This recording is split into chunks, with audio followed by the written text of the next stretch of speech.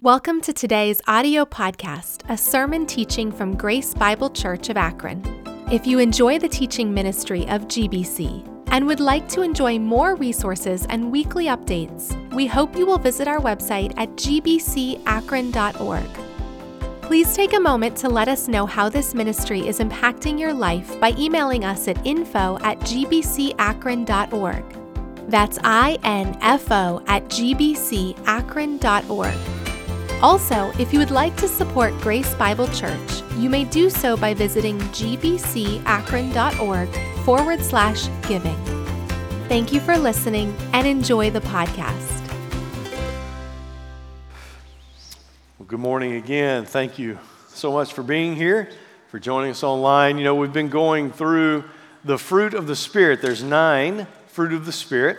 And when you become a believer in Jesus Christ, the Holy Spirit begins to indwell in us, and what the Holy Spirit is trying to produce out of us are these 9 character traits that we've been looking at in Galatians that the Bible refers to as the fruit of the Spirit. And in Galatians 5:22, it says it like this. It says, "The fruit of the Spirit is love, joy, peace, patience, kindness, goodness, faithfulness, gentleness, and self-control. Against such things there is no law." And we've made our way through this list, and this morning we're looking at the last one, self-control. I've been saying for the last couple of weeks, and it's just my personal opinion, that of these traits, the last 3 are the hardest: faithfulness, gentleness, and self-control. All of us would probably readily say that we could be better at self-control. It reminds me of a story I heard about a guy who went to see a psychiatrist, and he sat down with the doctor, and he said, "Doctor, I just don't know what to say except to tell you that I keep doing wrong. I just keep doing wrong." And the doctor looked at him and said, "So you would like me to give you something that would give you more self-control?"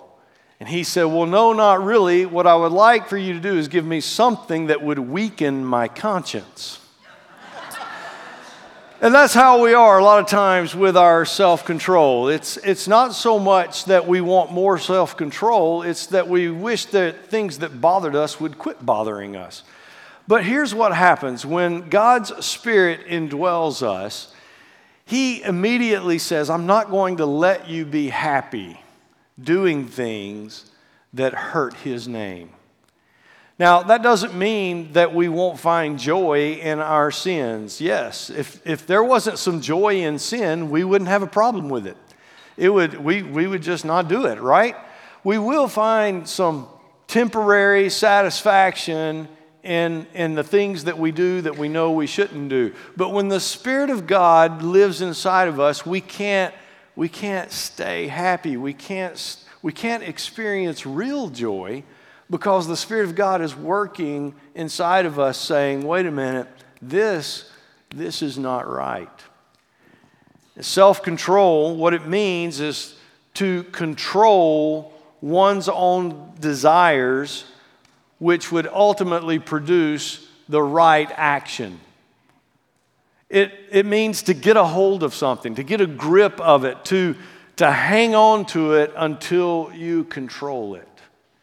And a lot of times we have a hard time doing this to ourselves. We all want other people to display self-control.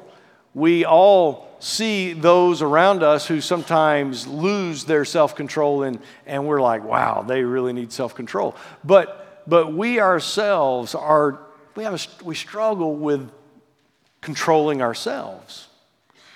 It's funny how parents try to control their kids when the kids clearly see the parents can't control themselves. It's true. It's true. And that's kind of how it works.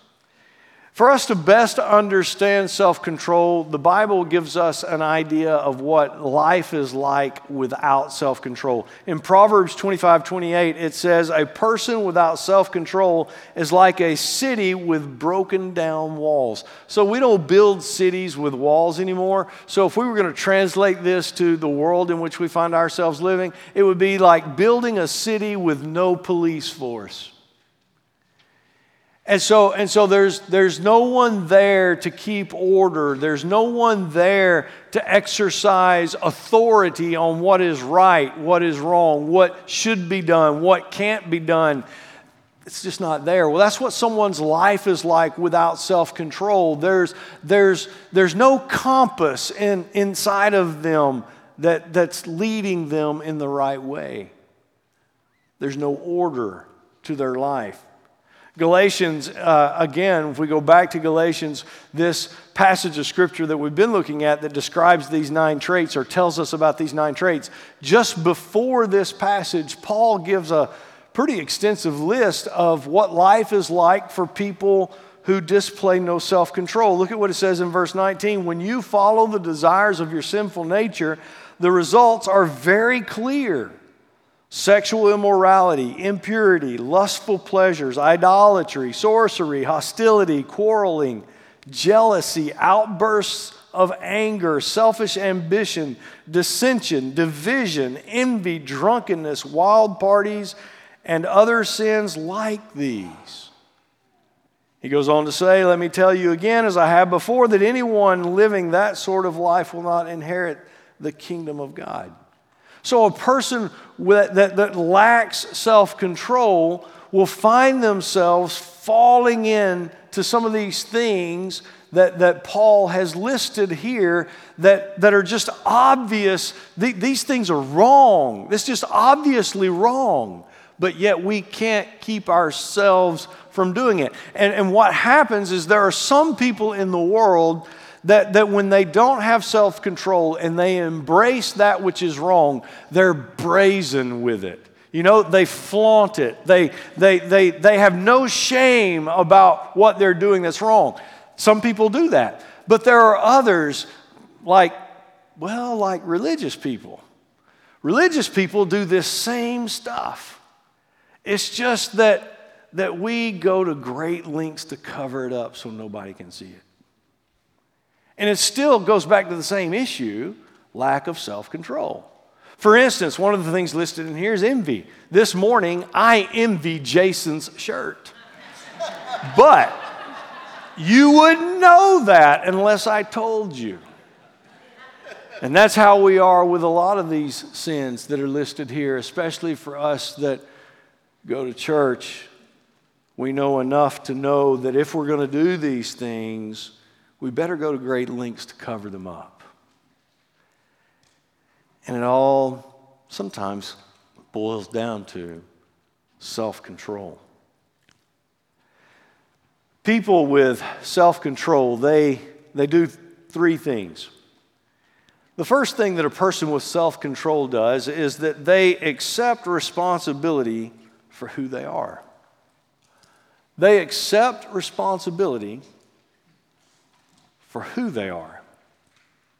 In 1 John, we find a passage here. It says, if we claim to be without sin, we deceive ourselves and the truth is not in us. If we claimed we have not sinned, we make him, that being God, out to be a liar and his word is not in us. You see, a person with self-control knows and understands the greatest problem they have in life is their self. They are their greatest obstacle. A person that has no self-control cannot see that. It's always someone else's fault, which is quite popular in our culture. It's quite popular to deflect everything that's wrong in our life and say it's somebody else's fault. If I had been raised better, or if I had a better job, or if my education had been better, or if I had better parents, or if I had better kids, or whatever. And so we end up deflecting the things that are going wrong in our life, these behaviors that we know that we don't like about ourselves. We don't accept responsibility for who we are when we lack self-control. Instead, we look for someone else to blame. Well, if my first spouse hadn't done this,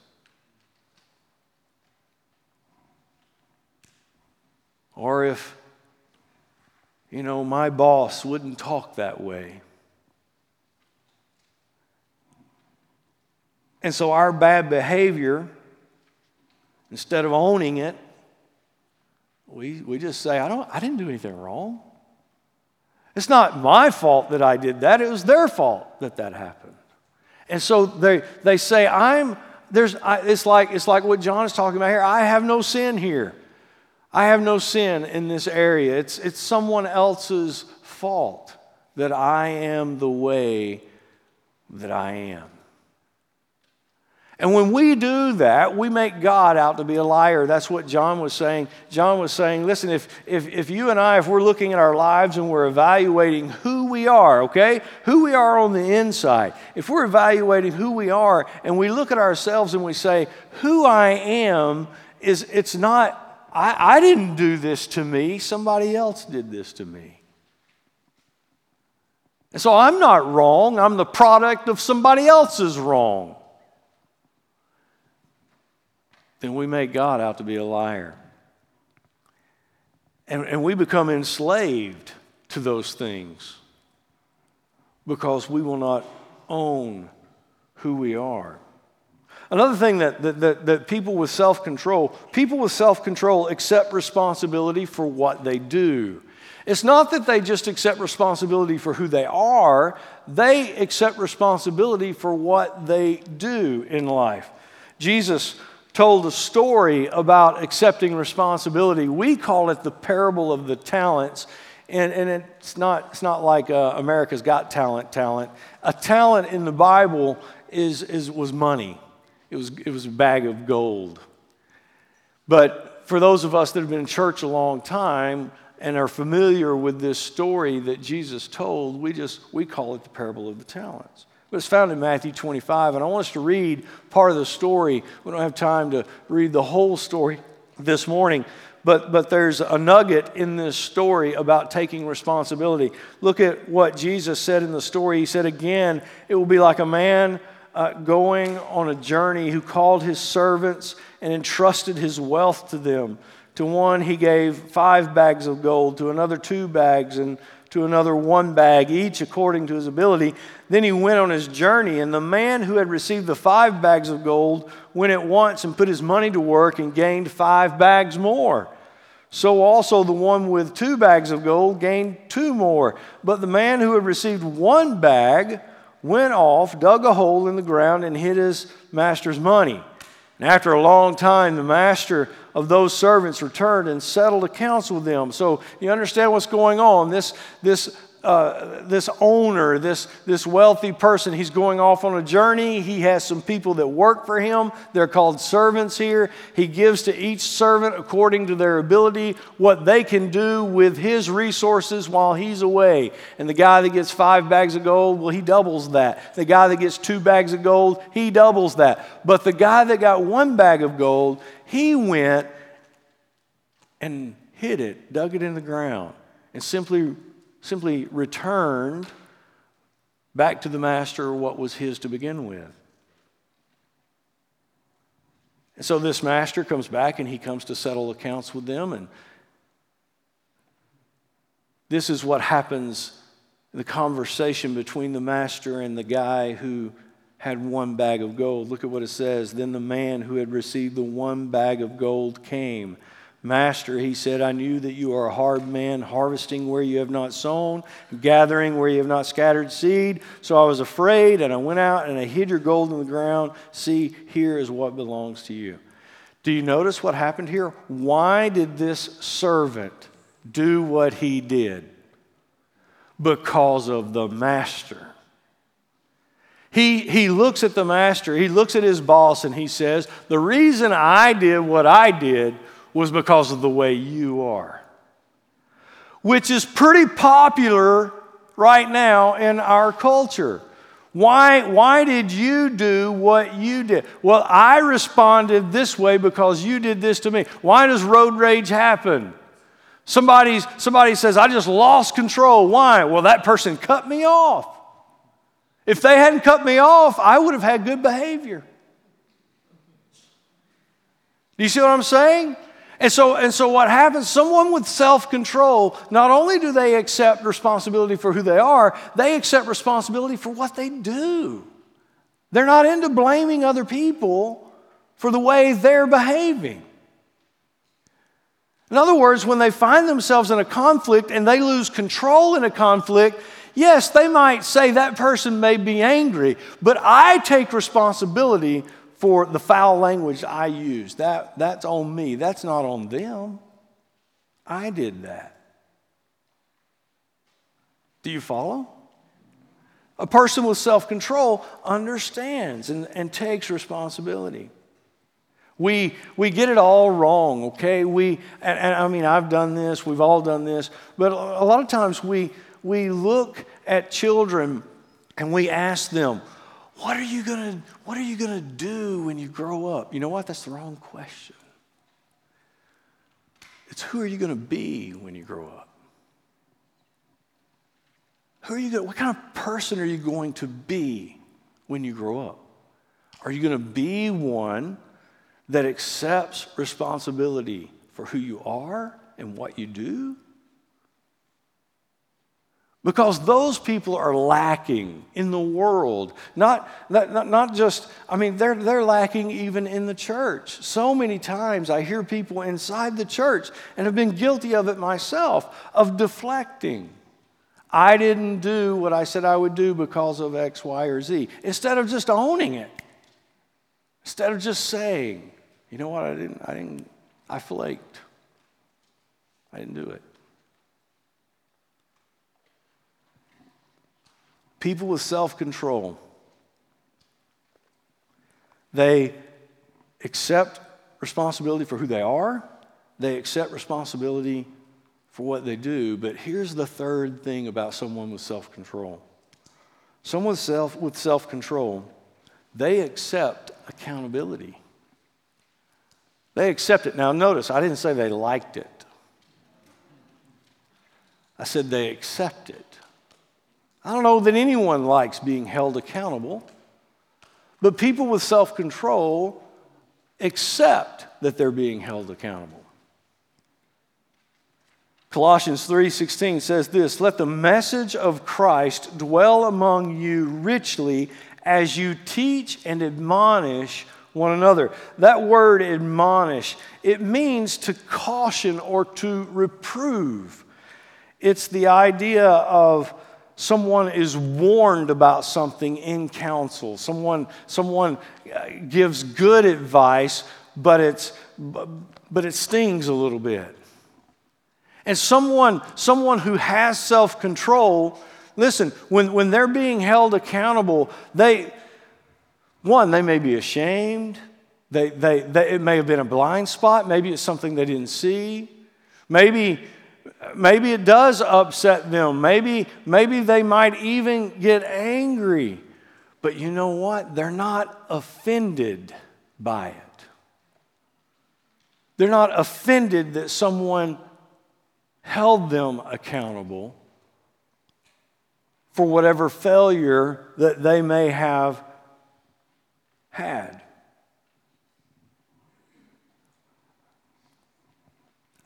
People with self-control, this is how you know when someone has self-control. If someone comes to them and they say, "Hey, I've noticed this," or "Hey, you did this, and it hurt me," or "it hurt others," or whatever, however that tough conversation goes, a person with self-control will never say, "Well, who are they to judge me?"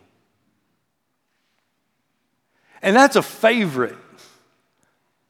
That's a favorite among us who don't have self-control. When someone comes to us and they point out something in our life, and we walk away saying, "Well, who are they to judge me?" A person with self-control will not say that. A person with self-control will understand that you know what, I'm not perfect, and maybe I do need to learn something here. Maybe there is something that I need to know about, a blind spot that I have, or I did something and I didn't know I hurt them, and I'm not taking responsibility for it because I didn't know I even did it. But now that I know, People with self-control, they respond differently to things like this. Now, how is it that we practice self-control? I've talked a little bit about what self-control looks like, and when I read that list and I look at it, I think, wow, I don't know that I'm very good at self-control sometimes. Taking responsibility for who I am, taking responsibility for what I do, accepting accountability, those are things that, really mature people in the Lord do those things well. They do those things well. So if we're looking at self-control and we're saying, I want the Lord to develop more self-control inside of me, well, how does that happen?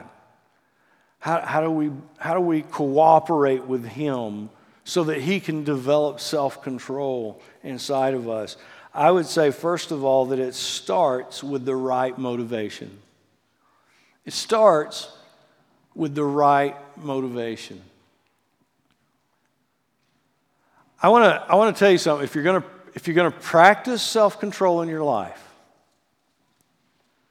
we have to be motivated to do it for the right reasons. And you know what? If you don't hear anything else I say this morning, all right? If you're asleep, wake up to hear this.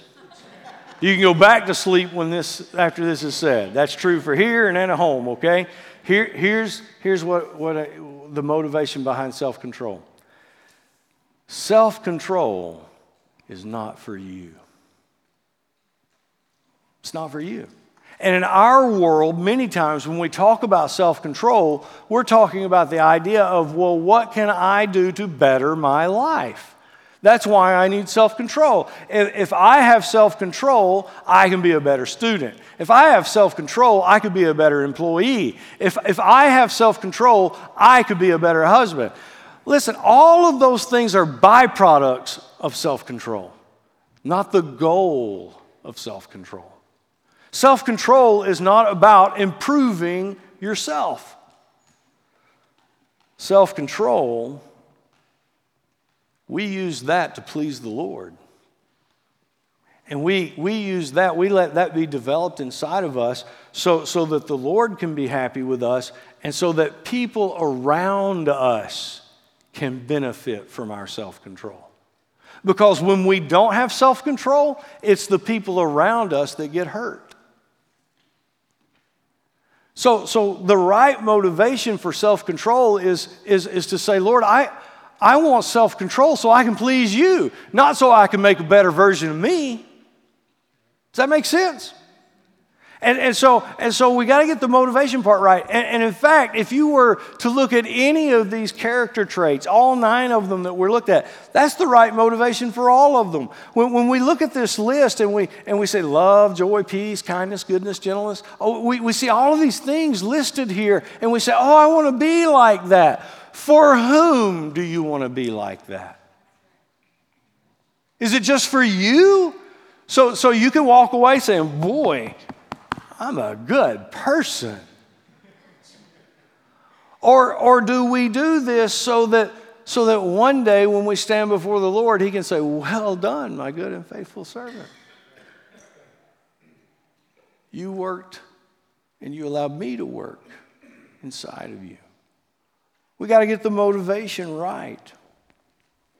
Biblical self-control is for God's glory, not our glory, not for ourselves. Colossians 3:23 says, whatever you do, work at it with all your heart as working for yourself.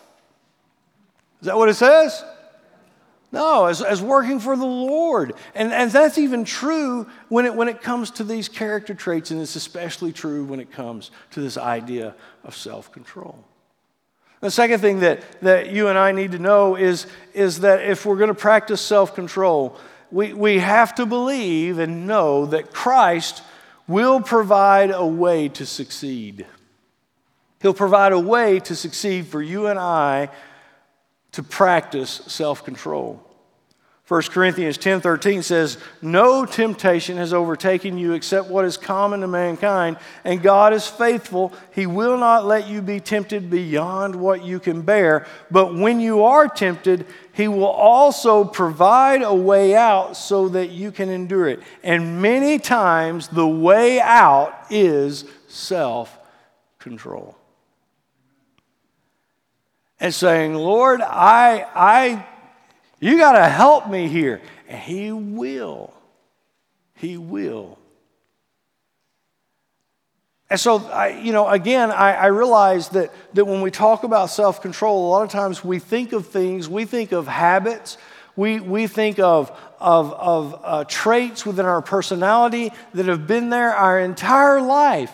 And we say, I can't change. Quit trying to change. Let Him change you. It's no longer about you trying to make you a better person. It's about Him making you a better person for Him. And you and I cooperating with that. And it will require a lot of humility on our part. A lot of a willingness to say, "Lord, I will do whatever you say I need to do," to display self-control.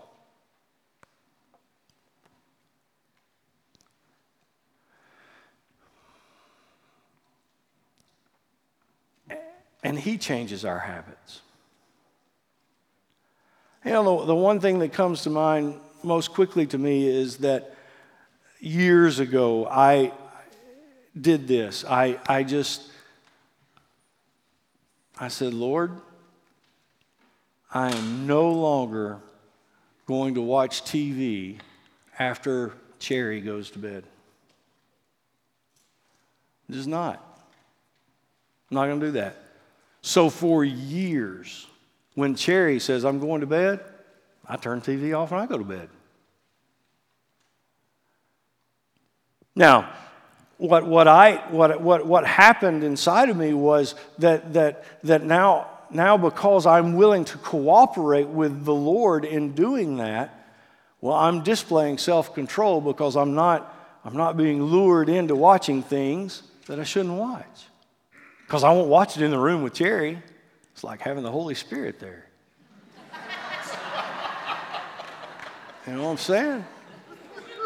Hey, you guys know what I'm talking about. I'm not going to do that.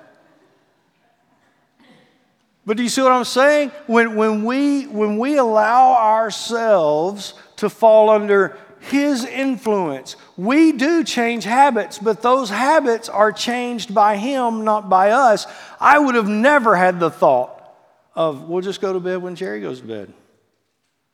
I firmly believe that was a thought that came from the Lord, and what a simple thing to do, right? I mean, it's just, okay.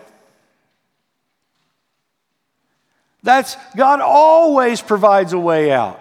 He always, and it would not be something that necessarily you would think of. And at first glance, at first thought, you might think, "Well, that's crazy. I don't want to." Just follow Him. Just follow Him. See what happens. What you got to lose? Nothing and everything to gain by following the Lord. The third thing that I'd like to point out about practicing self-control is that you start small and specific. So don't try to tackle all of your self-control issues at once. All right? If you're an alcoholic, overweight, hooked on pornography, have foul language, if that's your life, don't try to cover all of them at one time. Pick one, under the direction of the Lord, pick one thing and start there. Say, "Lord, this is where I want you to develop self-control in me. Help me here." And what you will discover is that as you gain self-control in one area, it will bleed into other areas. But start with one. Too many times we look at our life, especially when we're looking at something like self-control, and if we're being honest with ourselves, if we're going to, now some of us in here and some of us watching online, we're kind of oblivious as to what's being talked about here because we still haven't got to the point that we're going to take a responsibility for who we are and for what we've done. And see, if you can't take responsibility for who you are and for what you do, then this other stuff doesn't make any difference anyway. You're still playing the blame game. You're still blaming somebody else for why you are the way you are. But for those who have self-control and want to practice self-control, they understand that you know what? I got a lot of things in my life that aren't right. I could display self-control in multiple areas, and it becomes overwhelming. None of us are perfect. None of us will ever be perfect. So with the Lord's help, pick one. Pick one area and say, Lord, here is where I would like you to give me self-control for your glory and for the people around me. Will you help me here? It's not even about me, Lord. It's about what you want out of me. And you start small. You start specific. I want to tell you something. Ephesians 5 says it this way. So be careful how you live. Don't live like fools. A fool thinks they can fix everything.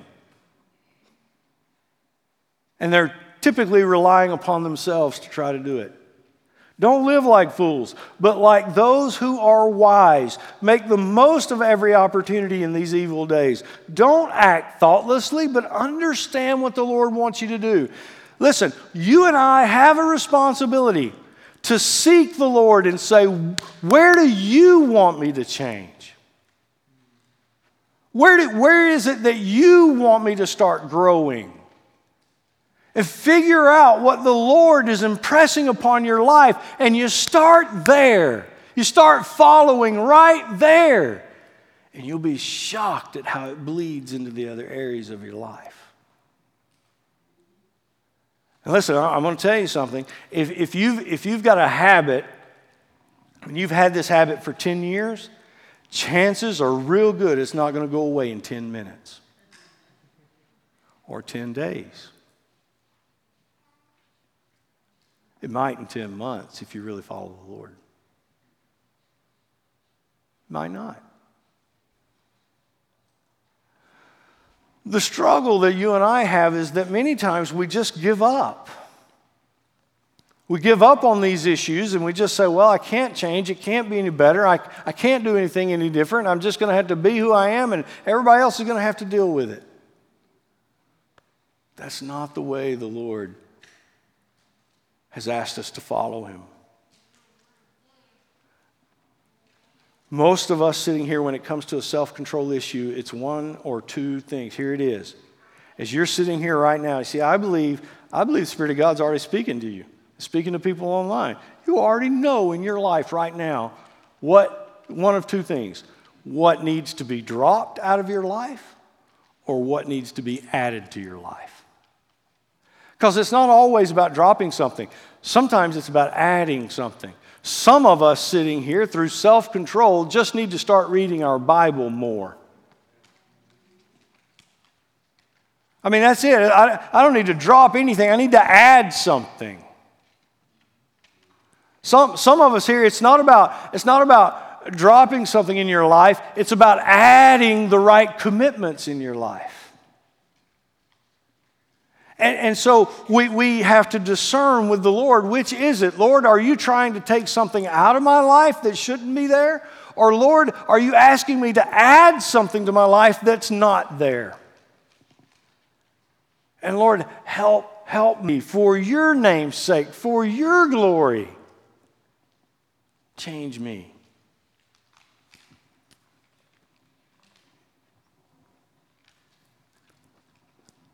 The other thing that we have to do, people with self-control understand that they have to start today. They have to start today. You can't wait. And I don't know. I don't know what happened to us. we stop thinking that what the Lord impresses upon our heart is something we need to do immediately. That if it's really from the Lord, well, you know what, I can do it when I get ready to. Or I can do it when conditions are better or when things are better. And the idea is that when the Lord impresses something upon our heart, we are supposed to do that today. I don't know about you, okay? But for me, sometimes the very best ideas I have, they come to me when I'm in the shower. Don't know why, okay? I don't know why it happens there. I shower in the morning, not in the evening. In the evening, I'm not thinking at all, okay? But in the morning is when I'll have a really good thought. Maybe that happens to you too, a good idea, or at least it feels like a good idea. And then as you have that idea and you get done with your shower, you get out, you start drying off, you're looking in the mirror and you're putting everything back together and you're doing all the stuff that you have to do. Somewhere along the way, that great idea kind of loses its glamour. And you begin to think, I can't do that. I can't do that right now. That would rock everybody's boat. That would rock my boat. I've got too many responsibilities. I've got too many irons in the fire. I can't do that. And you know what? A lot of times, that's right. You can't. It was just a fleeting thought that you had in the shower. But here's the thing. I think what happens a lot of times in an environment like this, when we're listening to the Lord, we're listening to what He has to say to us as we're in His Word, and we're with people or we're watching online, and we've devoted ourselves to hearing from the Lord at this time. And while this is happening, we have ideas. Things pop into our head that wasn't there throughout the week. And we think, oh man, I should do that. And if it's an idea that humbles you before the Lord, if it's an idea that puts you in a place of making some kind of change that's under His direction, many of us, we treat that idea just like we treat the idea in the shower. We wait for the service to end, we get up, we walk out, and as we walk out, that idea fades. And we don't act on it. We don't follow through. And it was just an idea.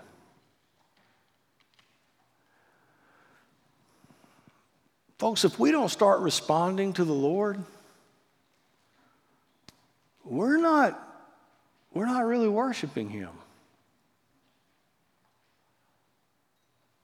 I mean, if we're not doing anything He lays upon our heart to do, if we're not following any ideas that He's giving us, if every response we have to a move of God in our life is, I'm going to pray about it,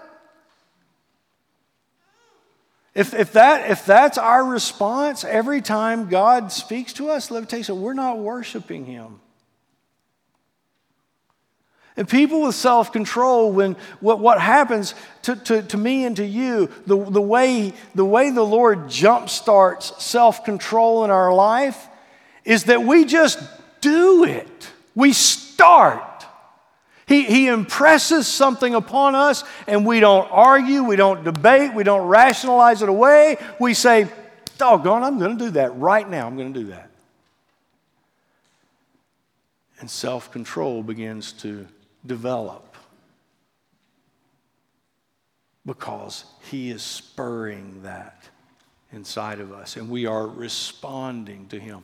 But we are so reserved. We are so afraid that we're going to make a mistake. We're so afraid that somebody's going to see something or say something, or we're so afraid that somebody's going to see that we got a problem in our life that we've been trying to cover up. Can I just tell you something? We all see your problems. We all see them already. Many times it's just us. We can't see ourselves. And people with self-control see themselves. And they respond to the Lord. Look at what Psalm says. come. Let us worship and bow down. Let us kneel before the Lord our Maker, for He is our God. We are the people He watches over, the flock under His care. If only you would listen to His voice today. The Lord says, don't harden your hearts. Listen, is God speaking to you about something? I believe He is. It doesn't mean you need to do something public, but there may need to be something you need to do. You need to add something to your life today. You need to take something out of your life today. And you start today. And if you don't, the psalmist says we're just hardening our hearts to Him. Because let me tell you, God's not obligated to us. He's not obligated to speak to us over and over and over again. If He impresses something upon us and we don't act on that, thinking that, maybe let's see if it happens next week. May not happen next week because He's not obligated to keep coming back, begging us, pleading with us, to try to add something to our life or take something out of our life. No, once is enough. And once is all we're guaranteed. And the question becomes, will you start today with whatever He's impressed upon your heart? I want to leave you with this prayer. Simply says, Father, develop self-control in me. I humble myself before you. I confess I need to quit something or start something. Whatever it is that He's impressed upon your heart. And it needs to start today. I do not want to harden my heart when I have heard your voice. I love you. I want to please you. I will cooperate with the work you are doing in my life. I pray this in Jesus' name. Can that be your prayer today? Or will we harden our hearts? Don't be afraid to act on what the Lord impresses upon your heart. Trust Him. Trust Him. Amen? Amen. Let's pray together. Father, thank you for your word, for what it says. Lord, as we leave this place, may we act upon what you have said to us. Lord, I know each person here, they're not here by mistake. Father, I know that. Those watching online, they weren't watching by mistake. You had something you wanted to say today. The question is, Lord, will we hear? Will we act? Lord, help us. We pray it in Jesus' name. Amen. God bless you. Thank you for being at Grace Bible Church. Have a great Sunday. We'll see you next week.